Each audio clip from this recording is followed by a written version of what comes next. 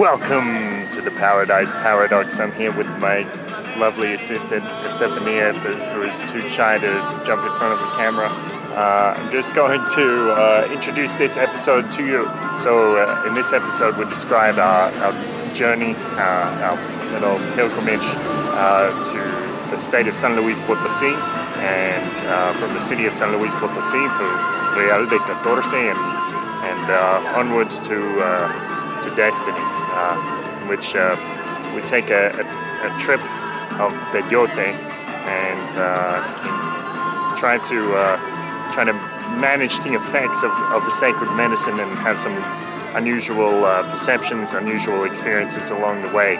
So it's kind of interesting. Well, a lot of things happened while we were under the influence of Peyote. I guess you have to take some of it with a grain of salt, because who really knows what really happens while you're under the influence of a powerful hallucinogenic. But we did see some interesting things, saw some spirits, and yes, many strange experiences.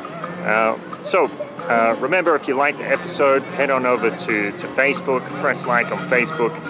You can follow us on YouTube, press subscribe on there. And of course, you can follow us on iTunes, Pocket Cast, Podcast Addict. Everything that's good in the world, that's pure and holy, you can use to subscribe to us, I guess. Also, of course, we appreciate your support by following us, by giving us comments. Also, when you give us tips, that's much appreciated, because it helps us know that we're out there making a little difference in your perception of the world, opening your mind to new experiences, perhaps, or giving you a little insight into something new. So we do appreciate that a lot. So head on over to donate.theparadiseparadox.com. Also, something I recommend to check out is Steemit. So Steemit is a new blogging platform. You could go on there. I'm going to, if this is within 24 hours of me uploading this video, then you can go follow the link through to this post on Steemit, and if you like it, then press upvote. The thing is, on Steemit, when people like your posts, it's not just like on Facebook and you get a good feeling inside, or if people don't like them, you feel like you're worthless or something like that. If you go on Steemit and people like your posts, you actually receive money from it. So that's something new. But if you like our post, I'd love it if you go on over to follow the link in the description there, or in the show notes, and you can upvote our post on Steemit to show your support. So thank you very much for doing that. This is episode number 117. So you can find the show notes at www.theparadiseparadox.com/117. And thanks very much for listening. We love you guys. So let's get into it.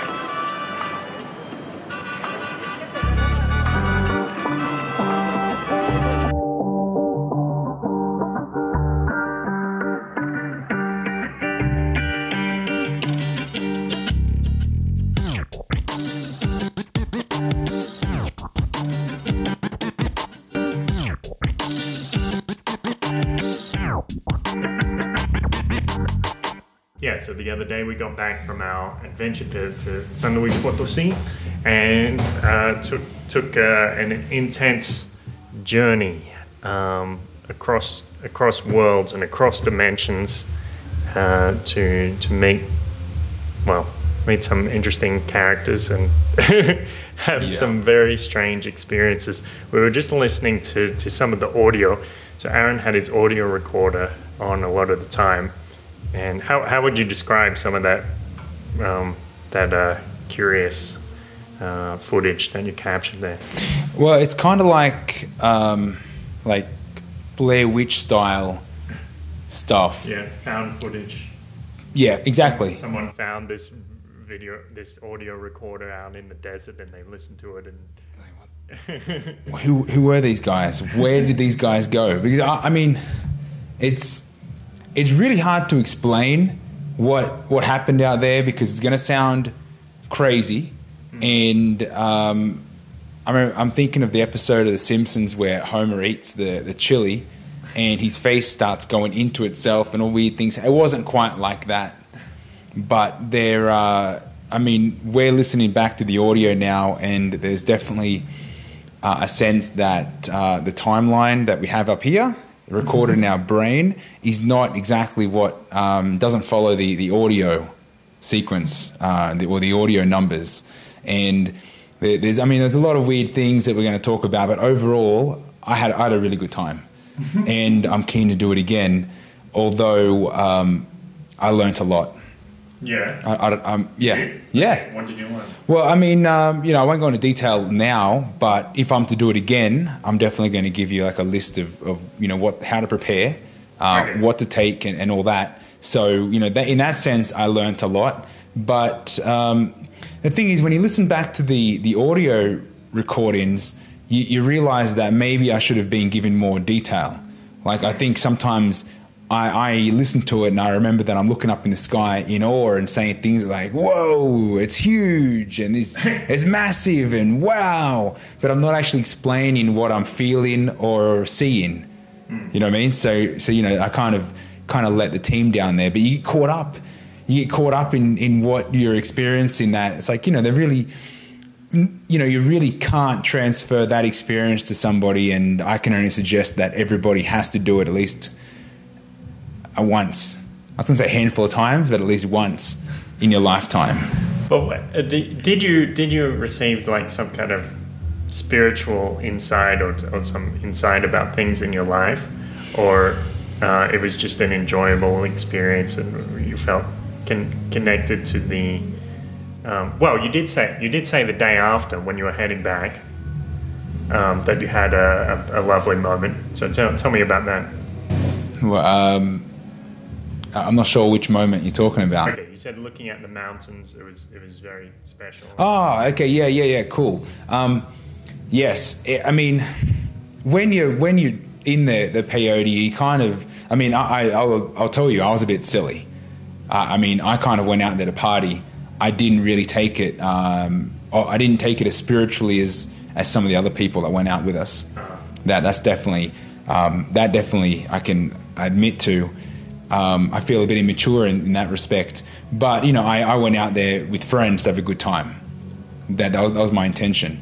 But what I realized the next day, when everyone was feeling a little bit sad, tired, worn out, dusty, the next morning, was everyone basically woke up laying in dust and dirt, just covered in dirt. I decided to take a moment to think, whatever the experience was, like the spirits or just the plants or just the environment. So I walked out further than what I did any time the day before or any time that night, and just laid out there in the desert for a little while. Because it was early before the sun got way too hot, and I think that was really nice. And I got a few homeworks. I guess kind of like similar to the ayahuasca. Right. Just things came to mind, and it's like it's not a coincidence. It's kind of significant. And I was thinking about that on the bus on the way home as we're traveling out of the desert, and I kind of felt. I always get hit with these bombs of emotion in previous episodes and future episodes. I'll probably talk about that. But this case, it was kind of like, when you're saying goodbye to your year 6 classroom when you finish in primary school, and it's kind of like you don't understand, what's going on, and you kind of feel like you're going to lose a friend. You kind of agree that you're going to keep in touch and write letters to each other or something. But that emotion of, kind of like leaving a job, Friday afternoon, a few afternoon drinks, then you might have a few words saying, great crew, had a lot of fun working with you guys, but I'm moving on. That emotion where your heart kind of moves up into your throat a little bit, and it's kind of like you get a little jarred when you're trying to talk. I'm on the bus looking at the mountains, and the mountains are making me feel guilty that I'm leaving them. like it's some kind of long breakup after the mountains looked after us, because we're out there in the desert, and the desert's massive. Like I can't stress that, but at night all you see is like this outline of the top of the ridge of the mountains all the way around. And that, even though I explain in a video recording, a sound audio recording, those walls kind of came real close to me, and I'm in this trapped box because, you know, your mind starts to bend and things. I did feel an emotional guilt leaving the area, feeling like, you know, we are close now. Like we had an intimate relationship, me and those mountains. Well, do you want to talk about your wedding ring? That was weird, wasn't it? Yeah, tell us, give us the context. Well, this happened. It was okay. This is really weird. Really weird. It's not like, okay, I'm outside the house. I'm outside the ring. We will go into this. We'll go into this detail later. Just to give a little context. Okay. So the campsite has a stone circle around it, and it has a tree kind of up the bank of the campsite, and then the fire is in front of the tree, and well, directly in front of the tree is a little offering altar just made out of a circle of rocks as well, and so within the within the campsite, while we were under the influence of the sacred medicine, everything was relatively calm. But stepping out was like something else. So I described it like stepping into the unconscious mind. You described it as like wading out into an ocean. Yeah. And so go on from there. So what happened? Yeah, there's photos that to give you a better idea. But yeah, you step out over this pebble stone, pretty stone size of your fist, to make this perimeter. You step out over that, and yeah, I felt like I was going out into the ocean.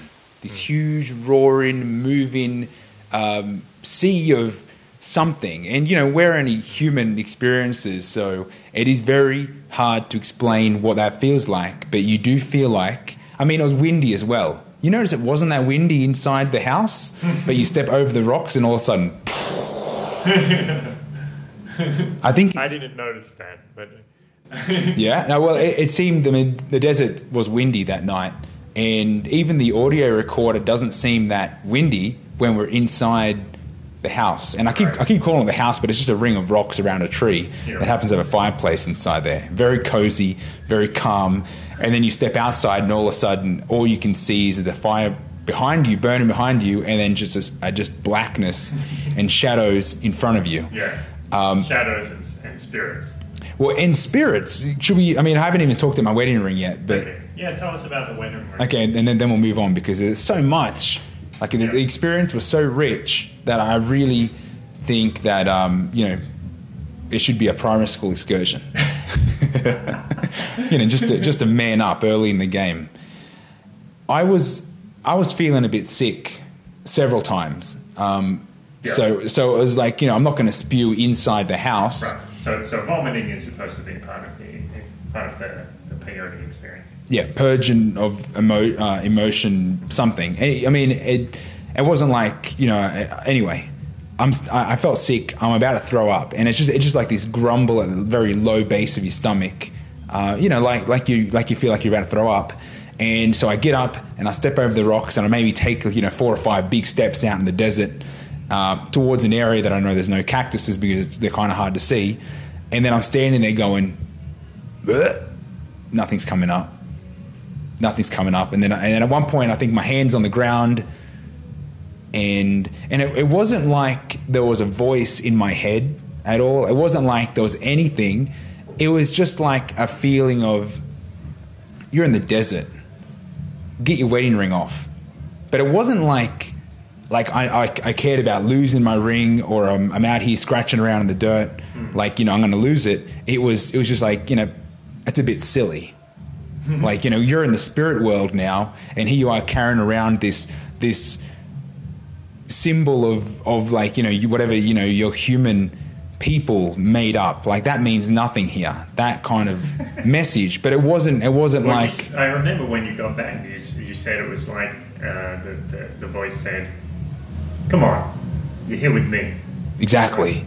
Yeah, it was like, who you kidding? Come on, man. Like, what do you? Well, like, you know, you want to, because actually this happened after we decided it was a good idea to take our shoes off and run around the desert with like spiky things everywhere. And we didn't run. You guys were walking. Well, I was too. I was walking around the campsite.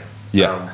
With barefoot, so we weren't running around in the middle of the desert like trying to chase the sun or something. No, but I did feel like I could do it with confidence and not. I felt like I could spin around in circles and just charge through the desert, and the plants would move out of my way.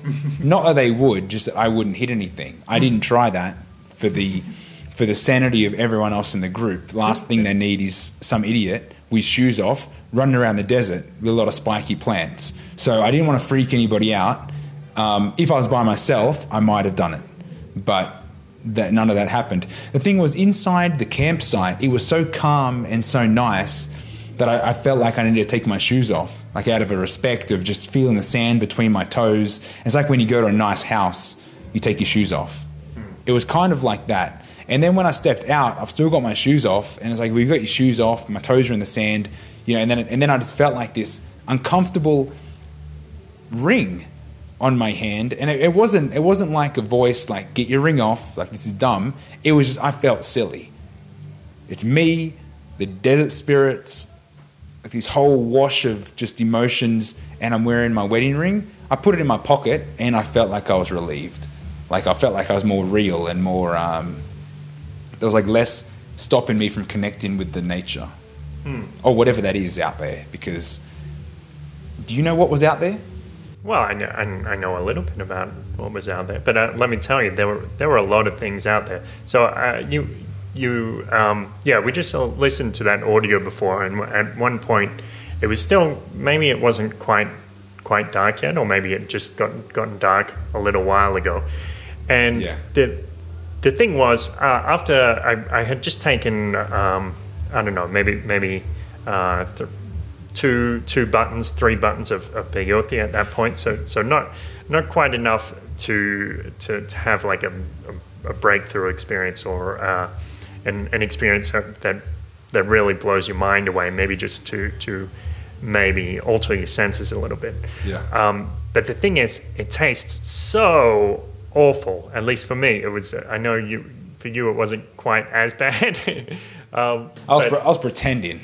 Yeah. Okay. No, I mean it was pretty bad, but some of the bigger peyotes were getting on the size of an orange round, and then once you cut the guts out of it, like the flower bit, and then once you cut around the dirty bottom part, and I mean you're still eating a fair bit of like skin, dirt.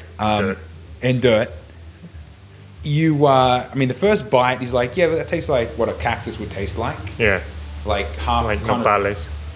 Yeah, like nopal, like raw potato, kind of earthy. With this, it's just a really strong choco, but nasty. Yeah. So anyway, after these two or three buttons, I was like, I don't know if I could really eat more of that. So maybe I'll just chill, and maybe I'll see some visual effects or feel a little, what's the word, euphoria or something like that. But walking out, I think it must have just been getting on to dusk, and so when I could see like the sun going over the mountains, and all around us there were the shadows coming towards us, the shadows of all the trees, and it was like wherever I looked all around me, I could see there were bits of light, and everything was normal there, but from the shadows, I was like, holy shit, there are a lot of spirits out here. And then I heard this little voice in my head say, yeah, there are, and if you keep eating, you're going to meet some of them. And it said, I know it tastes awful, but persist. It will be worth it. And I was like, okay, I guess that's strengthened my resolve. I can't fight with the voice of intuition here, entering, whispering sweet nothings into my ear. So I never had that kind of relationship I think I walked in more like a meathead type understanding, which is like, I'm. It wasn't really my fault. I'm going to say, and I mentioned a couple of videos about the tour guide saying, the real, like the native people that follow and respect and worship these peyote plants, they eat their age in peyote. So I was like, I need to eat 31 of these things, and some are small, some are big. And I thought, well, I'd have to, and it isn't the easiest thing to put down, because when you're eating a big one, you're at like four. Well, you have to chew it. It's like a spongy, soft potato. Yeah.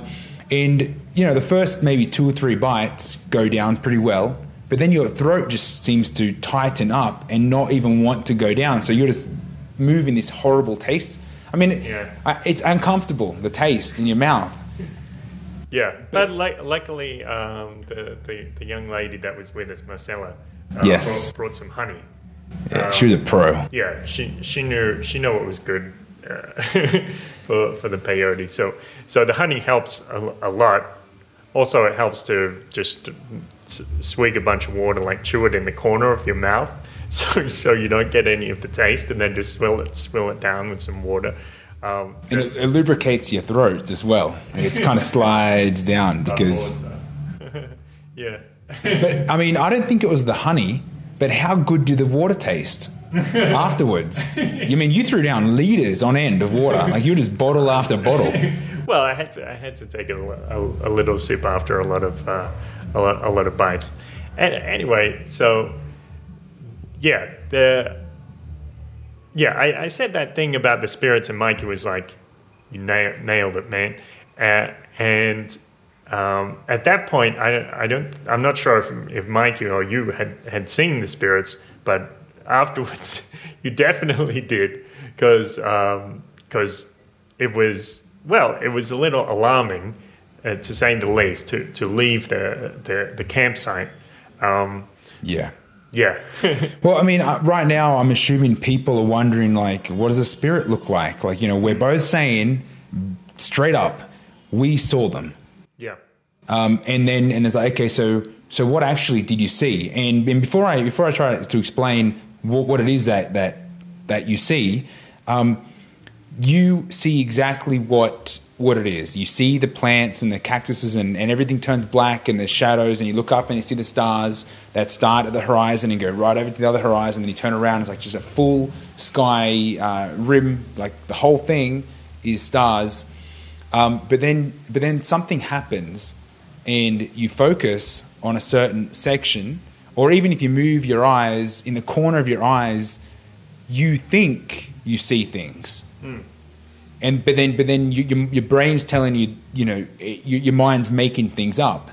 Yeah. But then it doesn't stop, and then it gets a little stronger, and then it keeps happening. You're like, wait a minute, maybe what I'm seeing in my in the real world isn't exactly what's out here. That's just like this recreation of what I know I saw during the day. But now that it's nighttime, it's like my mind wants to recreate what a cactus looks like, but I'm not seeing that anymore.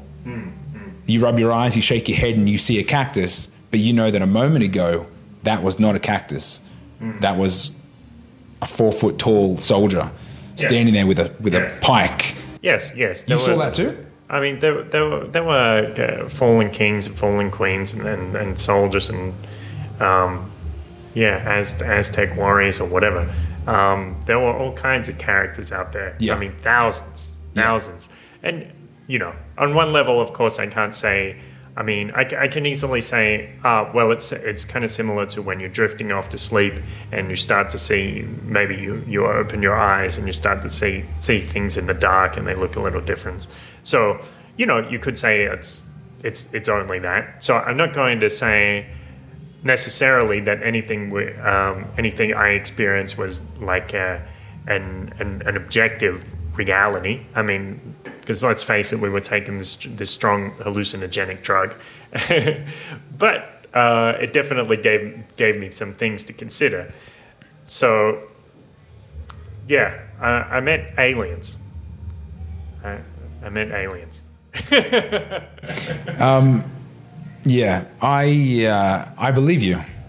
I really do believe you met something.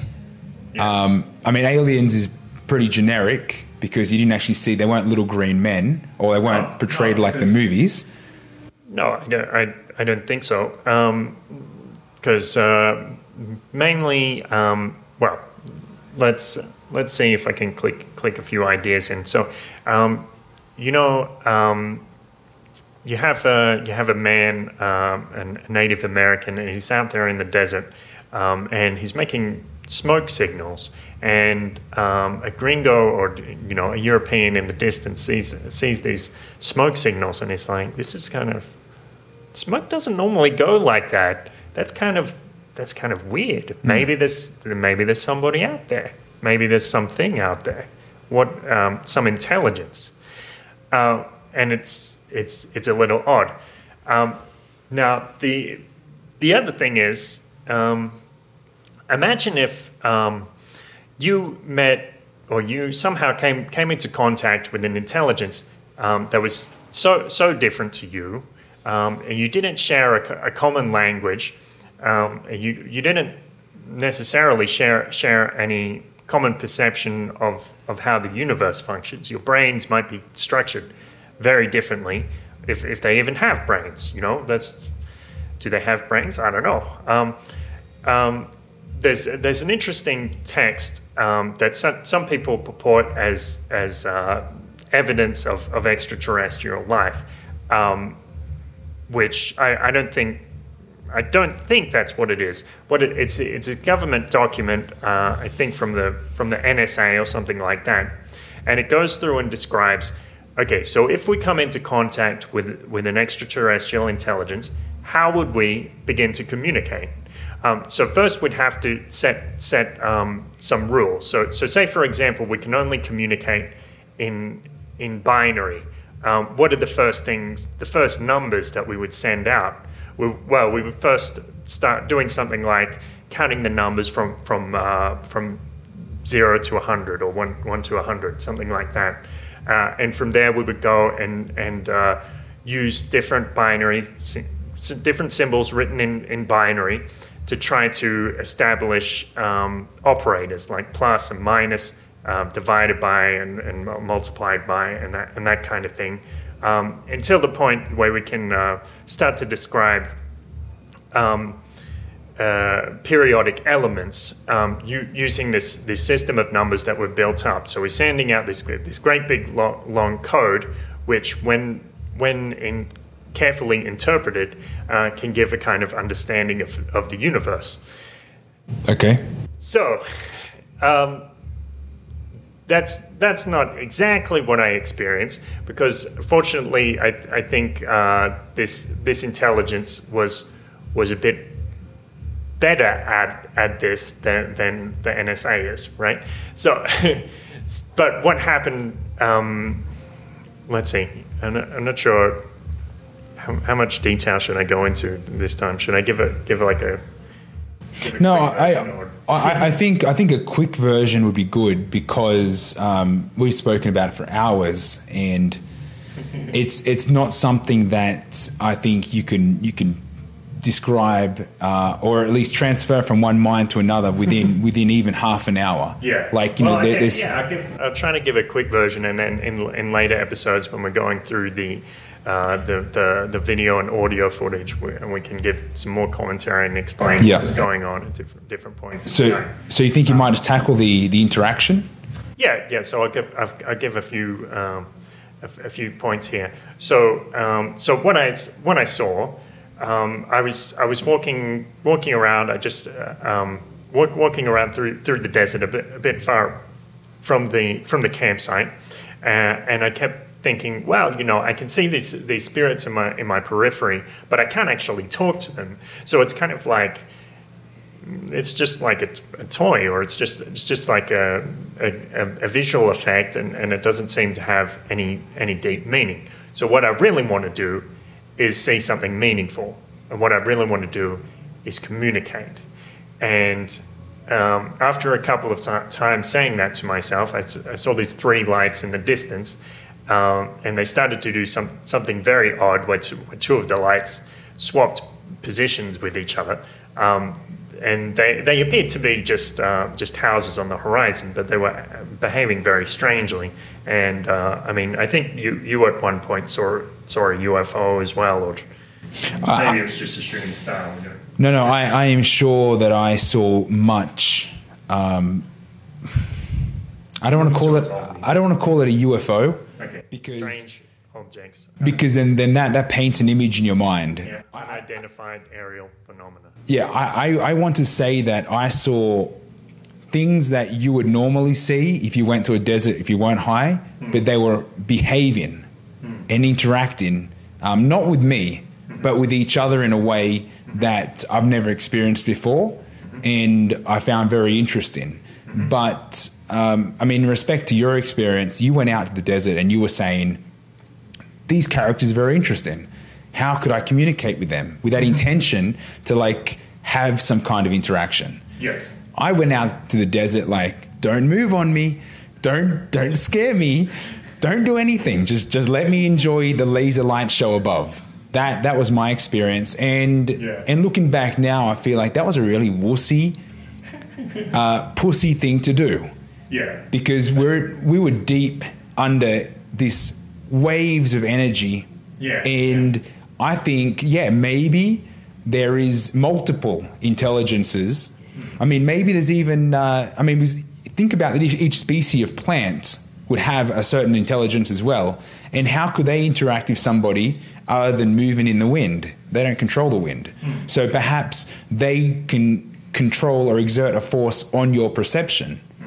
And the lights that you saw, several times I bump into Kurt and I'm like, so how's it going? All through the night. And he's like, look at these lights. And until he said that, I never even saw that. I never noticed the lights because there's so many things going on. I mean, I'm too busy looking at the glitter around the different plants. And the glitter, I don't know what that is, but the fireplace was kind of shining light everywhere. Like it was kind of ping pong light. Like Christmas lights sometimes were around different trees, but then you look at it and it's just, there's nothing there. But then you turn away and then it's like, there's something happening here. And I mean, this happened a lot. But when you said, look at these lights, I was like, okay, I didn't notice those lights a moment ago. Yeah, but you still didn't pay much attention to me. You were off doing your own thing. We were not. Marcella looked at them and she was like, and she listened to my explanation and she didn't really say anything.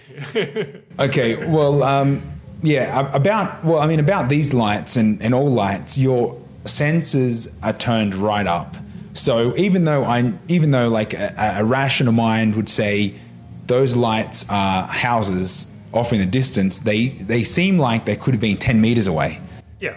It was very difficult to judge distance in dark forest, dark desert in the middle of the night. I mean, you said you were kind of shutting yourself off from possible contact there. So obviously you were feeling pretty scared. I remember at one point you didn't want to leave the campsite to go potty because you were like, I'm gonna have to go out there. What am I gonna see? That's another episode because what I experienced at that was weird. Yeah, okay. I don't know if we'll go into that now, but I mean... No, that's all right. We can talk about that another time. But the thing is, I mean, I don't blame you at all for being scared, because it was fucking... the whole thing was fucking weird. It was terrifying. Basically, maybe top 3 weirdest experiences of my life. Maybe it's the absolute top weirdest experience of my life. If I hadn't have had... my experiences before, like I have problems with ghosts in my house and stuff, which is, I mean, it's still very weird every time it happens. It's still very creepy, but I don't necessarily feel scared about it because I'm like, yeah, okay, I've seen this before. So at least I had that preparation for this high weirdness. So when I step out into the desert and start seeing some things that are very strange, I had some preparation. Yeah. See, I wouldn't say that I've had that much experience or preparation on this level. Yeah. I would say 3 peyotes in might be equivalent to being at a music festival and taking maybe 1 acid tab, maybe 1.5 to 2 if they're not overly strong, and all of a sudden, you can hear cowbells 100 kilometers across the desert right here. You know what I mean? Things like that.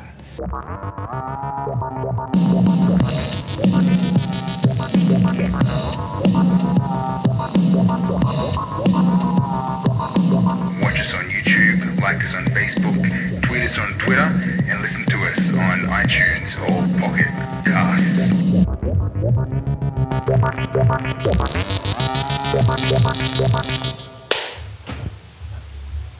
Okay, I wasn't gonna say it because it just who wants to hear someone talk about their experience passing the number 2. But generally, none of us wanted to leave the campsite. Well, it was especially you. Well, I guess Mikey was like wrapped up like a snug as a bug in a rug there for a long time. So I guess maybe he didn't really want to leave either. He said he was like fixed to the ground, like stuck to the earth. Yeah, he was magnetized, I think he said. The thing was, we all had very distinct experiences. Like none of us really, I think early in the night we might have said, oh yeah, I can kind of hear things a little bit different. Our vision wasn't too bad considering it was night.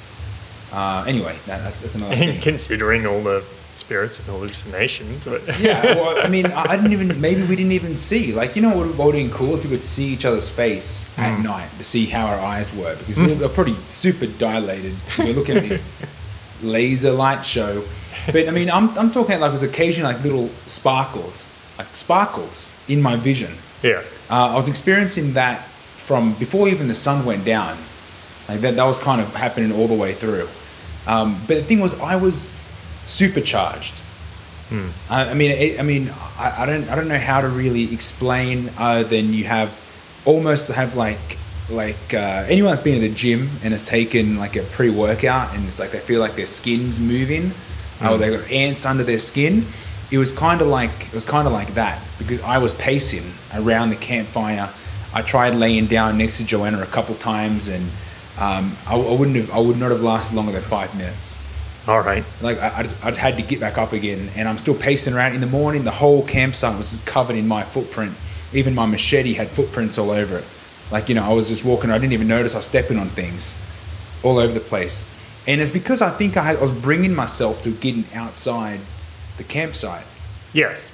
Well, yeah, I mean, several times you were just pacing back and forth, and you came over. Mikey and I were laying there next to the fire, and you were like, I can't do it, man. I can't go out there. And we were like, well, we knew exactly what you meant. We didn't have to ask what you meant because it was. I mean, it's weird out there. There's a lot of things out there. I was concerned if I went out, I might not come back. Yeah. Because a couple times you take 5 steps out, and the fireplace seems like you're drifting out to the ocean, and that the little island or home base seemed a lot further away than what it was. And then you take 5 steps, and you're like, wow, I'm back here again. Like that illusion of distance was there.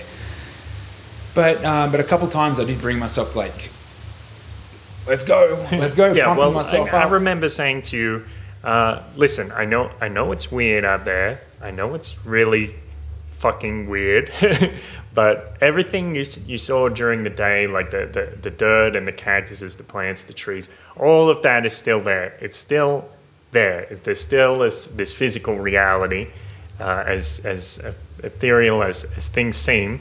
Yep. There's still a physical reality out there. So don't worry too much. Just go out and face it. And you were like, I guess you're right. And you went out after that. Yeah. I mean, I was walking funny because I was kind of like taking big strides, big steps, and out you go. And then when you get out there, it's not too bad. Like there was nothing really out there. But the couple times that I did go out there was because I either felt like I needed to spew, or I needed to go to the bathroom. And this was an experience that was very weird because you know what it feels like when you need to go to the bathroom. It's very clear. I'm feeling a little weight at the bottom down here, and I need to go to the bathroom. So I'm not going to do it in the camp. And I walked out. And that's fine. You find a spot far enough away off the track, or it appears that way. That's fine. You pull your pants down. That's all pretty normal. And you find yourself in a really awkward squatting position, trying to pull your pants, which are wrapped around your ankles, forward so that whatever you drop doesn't fall back into your pants. And then you find that you can't. you can't. Like you want to go to the bathroom. You feel like you need to go to the bathroom. And it's not that you can't do the action, because you can, and you would normally push the action. You feel like you're going to hurt yourself. Like you feel like you're pushing against a brick wall. And apparently I'm not the only one that felt that way. Yes, I can identify with you there, my brother. It's like we were dry. It felt like I was trying for like 3 hours to take the one shit. And yeah. And then tell us how you felt when you finally achieved success in this endeavor. Well, the thing is, I felt like I couldn't push normally because it just felt like it was useless. Yeah. Like the weight. It was like you're pushing against a brick wall and you couldn't really do much. But at the time, I remember you described it as not being able to find the button. Yeah, you just couldn't. You couldn't do it. It's like you're there, and your ass is in the wind. What felt uncomfortable was the wind brushing past my balls. I didn't like that because I felt like at the same time you feel like the shadows are coming in on you. Like sometimes you feel like the cactuses are reaching towards you. Yeah, this is the thing too. Because every single time I went out to take a piss, I'm like, okay. Where am I going to take a piss? And, normally if you're out in the desert, I guess you can just kind of walk out anywhere, as a man at least, and just go, all right, well, here it is. But taking a piss that night, I was like, okay, so there's a forgotten king here, there's Mr. Skeleton Man over here, and here is another guy. I don't even know what that is. I don't want to piss on that dead body on the ground. Okay, I guess I just have to make a decision, trying to move in between these two bushes, which look like the fallen souls of emperors. Yeah. See, I don't think I felt that way. Yeah. I felt like I couldn't piss on any plants. Like I needed to find a clear space. Yeah.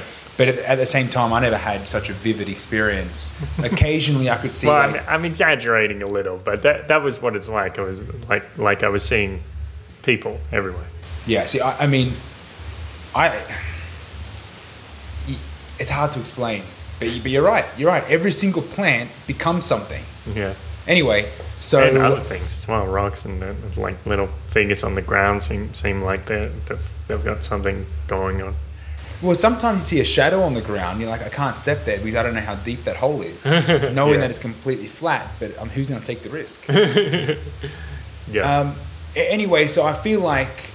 You look up at the stars, you're there, and you're waiting for something to happen, waiting for this movement to pass, and then you come back to eye level, and the plants are trying to reach at you, and I just had this image of someone grabbing my balls, and it wasn't that. It was just the wind, but things, you interpret things differently. It's like the fact that the wind was brushing between my legs. Come on. I felt like... You don't know little Native American witch-hunters were grabbing your balls. I couldn't... Don't be embarrassed. I could imagine there was someone manhandling me. You said that you, at the time... Well, not at the time. Afterwards, you described it as twisting. Yeah, you said they were twisting your balls. The wind would just come in and start... A willy-willy, a tiny little whirlwind came between your legs and started whipping up your balls into a frenzy. So I started to whipping push. your balls into a frenzy of dick play. I started to push. So I'm going to rip my ass out, but I have to finish this. And it felt like I was pushing a semi-trailer out. Yeah. A huge... I mean, I don't think it was really that big, but it was just heavy, like iron ore being pumped into a rail cart. It was really hard. It was hard for me to do, but when I did, I felt like it wasn't just a normal motion. Like I had shed maybe years of emotional weight. I felt like I was taller. Even it was like the whole thing was like it wasn't a normal shit. Put it that way. Yes. Well, I felt a similar way, not exactly like that, but I was like, I guess I kind of had the idea like, this is going to be a very unusual shit, and I imagined it coming out as like a perfect sphere down to the millimeter. I think it crossed my mind for a second to take the toilet paper and conserve this magical item which I just passed, to donate it to science or something like that, because there's probably contained dark matter or something in there. Yeah. That was a much better description. I can identify with that. Yes. So what a beautiful evening we had. I've kind of gone blank just thinking about that, because that was probably that was a significant part of my night. Because after that, I felt like I didn't need to go to the bathroom anymore. But later came the spew,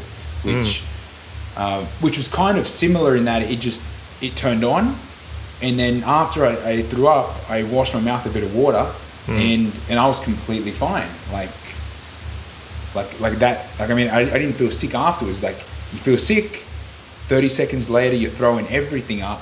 Yep. From discharge. From deep behind your belt buckle. Download the peyote to the ground. It even felt like I was like stirring up my stomach, building up a good amount of spew, and then whoop, out it comes. Catapult. And then I was good again. However, I didn't eat more peyote after that. Didn't you? Wow. Are you sure you didn't? No, I think you might have. Okay. Yeah, I probably did, because I know I felt bad. Like I felt an emotional weight for the amount of peyote that was left over in the morning. It might only been a couple, but once it's cut up into diced pieces, I felt like there was maybe 20 pieces. 20 pieces that are half the size of my thumb. And then I found a piece that I was eating earlier, and I said, this is the first peyote I dug up. So at 8 o'clock that next morning, I'm still eating peyote. And then the guide, well, he's not really a guide. He's more like the pickup truck driver. The desert taxi. The desert taxi, and he's like, "Oh yeah, we could fry this up with some eggs." Did he really say that? Joanna was saying that, and the taxi driver's wife was like, "Yeah, haha." No, I thought it was serious. I don't know. Joanna said fry it up like huevos a la mexicana. Exactly. That's what I thought. Yeah. But I would be interested in taking a couple peyotes, dicing them up and putting them into a blender with some pineapple juice and maybe some mango pulp, and just to say, I can drink one glass of peyote milkshake or peyote shake, and say that's equivalent to 3 or 4 peyotes that I struggle to eat, even though at one point I was pretending it was quite sweet. I think it'd be better. Okay, so you were lying to me the whole time. You were like, "Oh, it tastes like pear." I mean, the best taste I tried to take your advice, and like you said to me, "Oh, just treat the taste as information." Yes. Yeah. And well, that helped a little bit, because it went from like tasting this foul hell's cough mixture into tasting something like burnt coffee grounds, and yeah, it was a little bit more agreeable. Yeah, I found it very helpful to try and analyze what the taste is and was as I go through it, because then I didn't notice how bad it was. I was like, it's not designed, like this is not something I wouldn't order this flavor of ice cream, but is it interesting? And it kind of was. And then I found myself just honey, boom, more honey than peyote at the end because it was quite upsetting on your throat. Yeah. So I wanted to ask you this. So next time we go, so you want to do it like a once a year thing. That was your idea, right? You still think that's a good idea? There's more of a reasoning behind it, I think. I think definitely. I actually said the next day, if you have not done, if anyone has not done peyote with friends, how do you know you're really friends? Okay, Tyler Durden. Yeah. It's like, it is kind of like a Fight Club thing because you see your friends on different levels, emotionally, physically in the way they react, but then there's also a certain level of mind that you kind of share because you kind of analysing it through as you go. You're out there in the desert and you're in your own fucking subconscious together, just chatting in the middle of the ocean desert. Yeah, if you don't do peyote with your friends, you don't know if they're your friends. Okay. That's another meme. So you would do it again then? You would definitely do it again? I don't understand the relationship I have with peyote or the desert or Mexico. Yeah. But I loved it. Mm-hmm. I mean, I don't mind. The being scared part was minimal. But I love camping.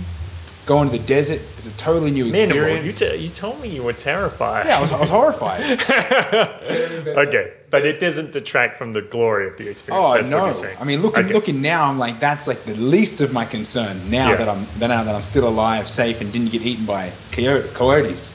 Yeah. But when you're out there, all bets are off. Oh wow, that's a rush. So yeah, I'm in. I'll definitely do it again. I actually think that I want to go once a year. I'm tempted to build a house there out in the desert and just make it like because how cool is it? Because the dude said 70,000 pesos for 900 meters square. Yeah. The thing was, sounds like a pretty good. It's on the back of the railway line. That's what I didn't like about it. Okay. You know what I mean? So maybe we could get something that's a little more expensive, but in a quieter spot. Yeah.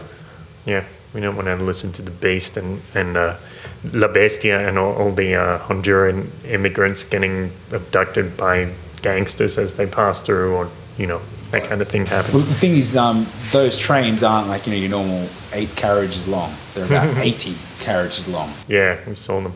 The thing I wanted to ask you was, like this time you said you're a bit of a wuss. My question would be, next time are you going to say, fuck it, I'm going out there and I'm going to find out what they want to tell me? Yeah. I am willing to go myself. Uh-huh. Do you want me to push you out of the stone circle?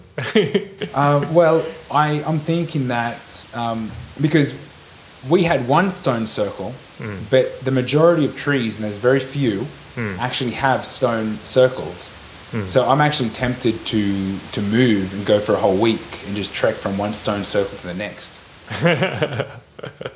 All right, eating peyote every day. Yep. You're crazy, my friend. Well, I don't know. I remember in the morning I saw you eating the grand puppy. It was big. Yeah, it was a nice healthy button, and I was like, man, I don't know how you could. How the hell you can do that? I've just had this felt like my brain has been connected to this intergalactic Wi-Fi, and the information was just downloading, and it's so much intense information is making my body fucking twitch in different directions. So how can you get up in the morning and take a healthy bite of it? See, this comes back to this connection that I felt with the peyote. Yeah. And I don't know, my grandfather was like Oaxacan Indian tribe type life. And I don't know if that's got something to do with it, but I definitely felt very comfortable out there. As in, before the sun went down, and then things got a little hairy. But it wouldn't cost me much to keep eating peyote. Like, I think if I had an all-you-can-eat peyote buffet and it was a good major prize, I would give it a good run. Yeah, but I guess you didn't go all the way like I did, because you didn't go out there and say, show me. No, I went out there and said, please. So maybe if you had my experience, you'd be like, nope. All right. Okay. I mean, I don't. Well, next year we'll see. Maybe you've got bigger balls than you let on. So maybe we should write a script, and I'll go out far and just chant this thing like, "Show me what you got." Yeah. I think we're both a little nervous now. Well, yeah, the rule, like I mentioned in that little check-in app, the rule was that Marcella told us, she was like, if you feel good, eat peyote. Feel bad, eat peyote. Feel like you're going to vomit, eat peyote. Feel like you're not going to vomit, eat peyote. Feel like you've reached a good place, eat peyote. And that was what I did. Up to the point where I felt, no, I can't. I'm not gonna eat any more of that stuff tonight. How many do you think we shoveled in? Like medium size? I don't know, because there was okay. So there was a jug of like stainless steel jug about this tall, about this round. So about 10 centimeters tall, I'd say, and about 8 centimeters across, 7 centimeters across. Yep. So quite a big size, and it was just about full to the brim of peyote. Yep. Of course, there were 6 of us there. I don't think Joanna took any from the jug, but she did eat a bit. Yeah, she's a bit of a lightweight. Yeah, only about 3-4 buttons. So yeah, I don't know. And there was still some left in the morning, but just the dregs, I guess, just like 8 pieces, 8 little tiny pieces, cut up pieces in the bottom. Yeah, we are going to follow up with an episode or something to say how we'll do it again. Yeah. With direct instructions on where to go. Give a little guide. Yeah, a guide. So, without spoiling that, I want my own personal bowl with a knife and fork, little pepper, some salt, because I want to measure how much I actually consume. I got no idea. I know it was definitely more than 10. Easy more than 10. But 10 buttons. Yeah, it could have been 15. Yeah. Things I just kept dipping that, getting into that bowl. Yeah. Well, I really took Marcella's advice to heart. So I was sitting there, and every time I felt like it's kind of like that Louis C.K. bit where he says, it must really take something special to suck a dick, because like every time you suck a dick, it must just like take something out of you, like it takes a little bit of your soul. You have to reach deep inside and find that will just to suck that dick. And that's how I felt taking a piece of peyote.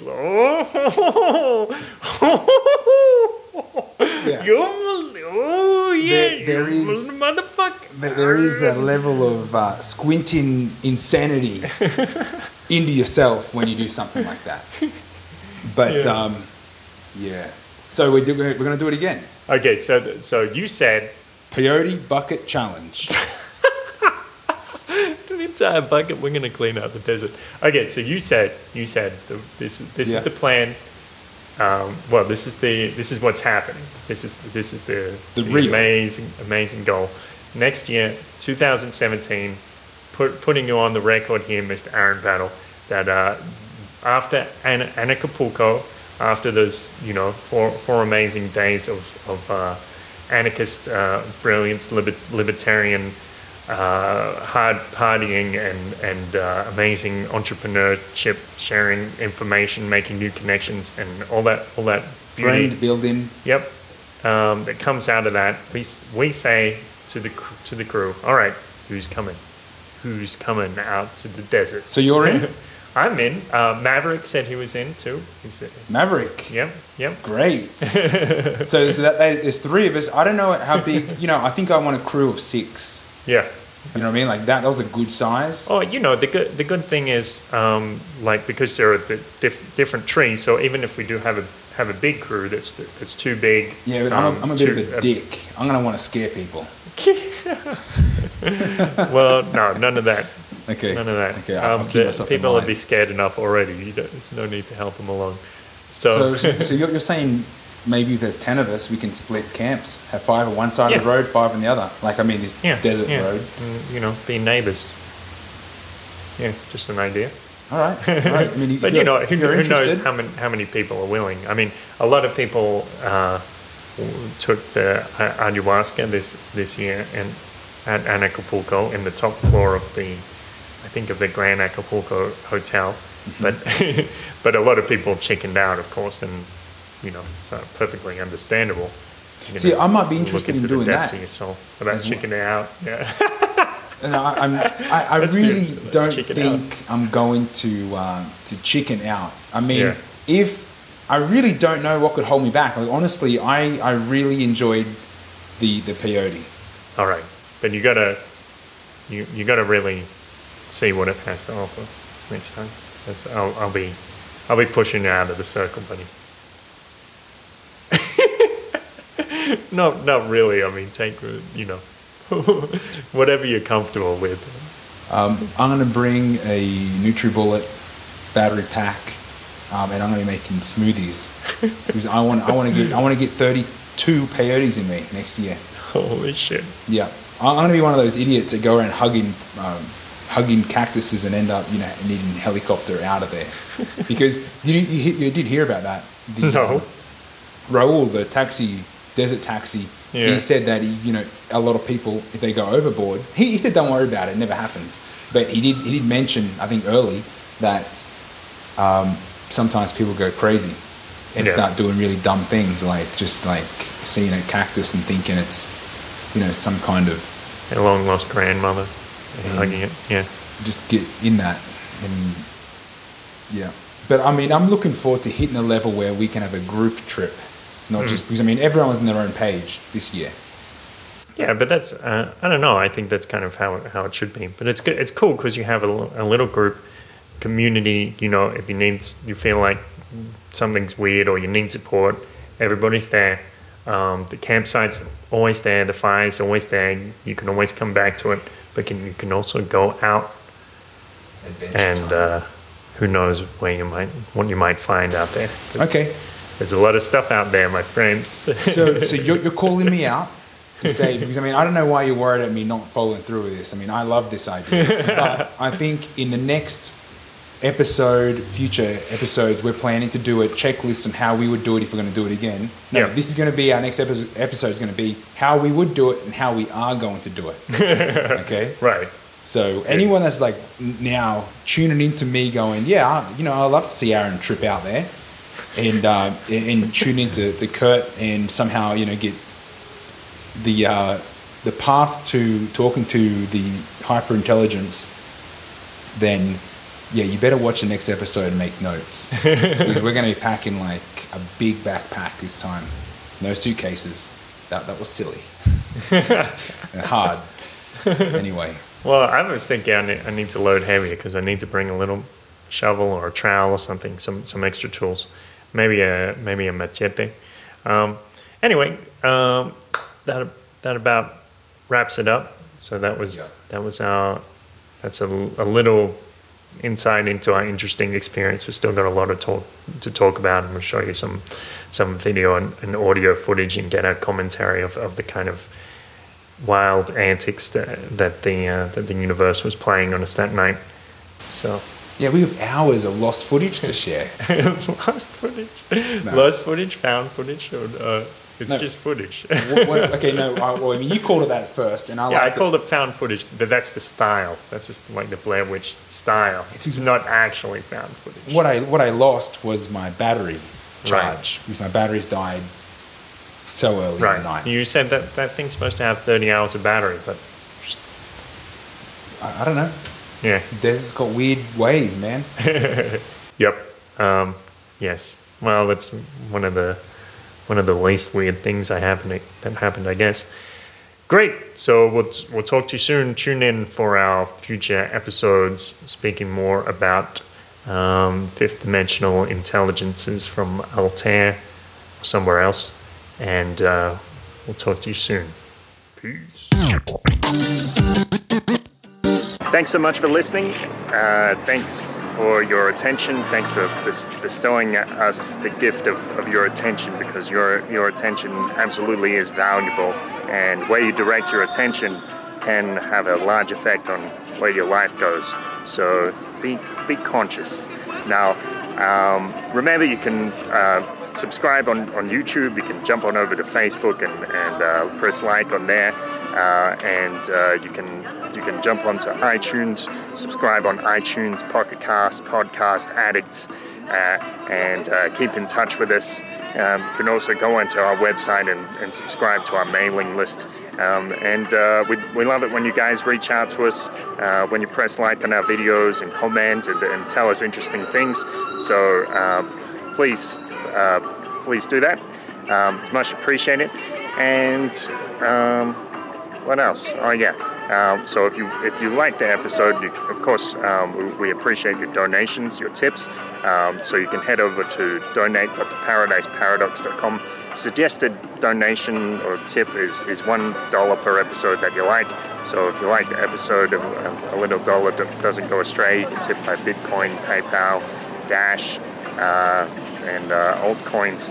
And also, you can head on over, have a look in the show notes. You'll see a link to this post on Steam. So if it's within 24 hours of me posting this video, you can log into Steam, press upvote, and that's actually going to give us a little money, which helps us continue this show. It doesn't cost anything to join up.